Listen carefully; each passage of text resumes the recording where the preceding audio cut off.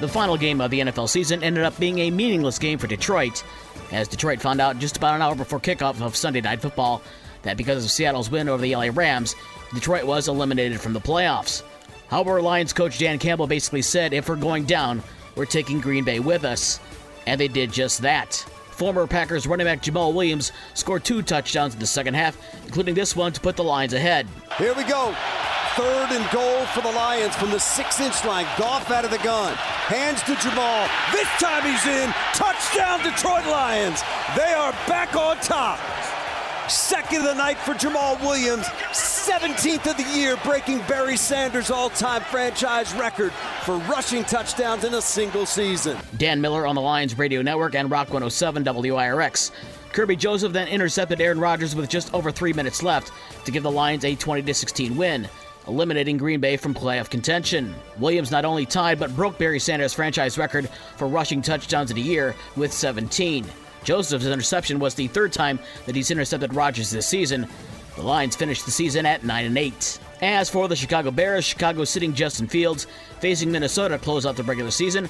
Holland native Kirk Cousins had 225 yards passing and a touchdown in the first half, and then sat for the second half as Minnesota beat Chicago 29-13. The Bears lost their 10th straight game and conclude the season at 3-14. And with Houston's 32-31 over Indianapolis, the Bears will have the number 1 pick in the NFL draft this spring. It's the first time the Bears have had the number 1 pick since 1947. The Lions have 2 first-round picks. They'll pick at number 6 in the pick they acquired from the LA Rams in the Matthew Stafford trade, and they'll also choose number 18. The Colts will pick at number 4. College football wraps up tonight with the national championship game at SoFi Stadium in California, with TCU taking on Georgia at 7:30. In the NHL, like the Bears, the Blackhawks are on a direct course to get the number 1 pick in the draft, but the Blackhawks put a stop to their losing streak with a 4-3 overtime win over Calgary last night at United Center.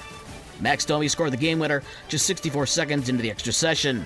In the NBA, Phillies' James Harden had a triple-double with 20 points, 11 rebounds, and 11 assists, as the Sixers beat the Pistons 123-111. Killian Hayes had 25 points to lead Detroit. Women's college basketball yesterday, number 22 North Carolina beat number 4 Notre Dame 60-50. In boys basketball, the St. Joe River rivalry, or what I like to call the War by the Harbor Shore, as St. Joe travels to Benton Harbor. Tip-off is just around 7 o'clock from Farnham Gym in Benton Harbor, and it'll be live on Newstalk Sports 94.9 WSJM. And at the same time, the girls' game across the river in St. Joe, Benton Harbor is at St. Joe, that game also tips off at 7 o'clock. For the rest of the scores from last night and the schedules for today's games, visit the podcast page on this station's website. With your morning sports for Monday, January 9th, I'm Dave Wolf.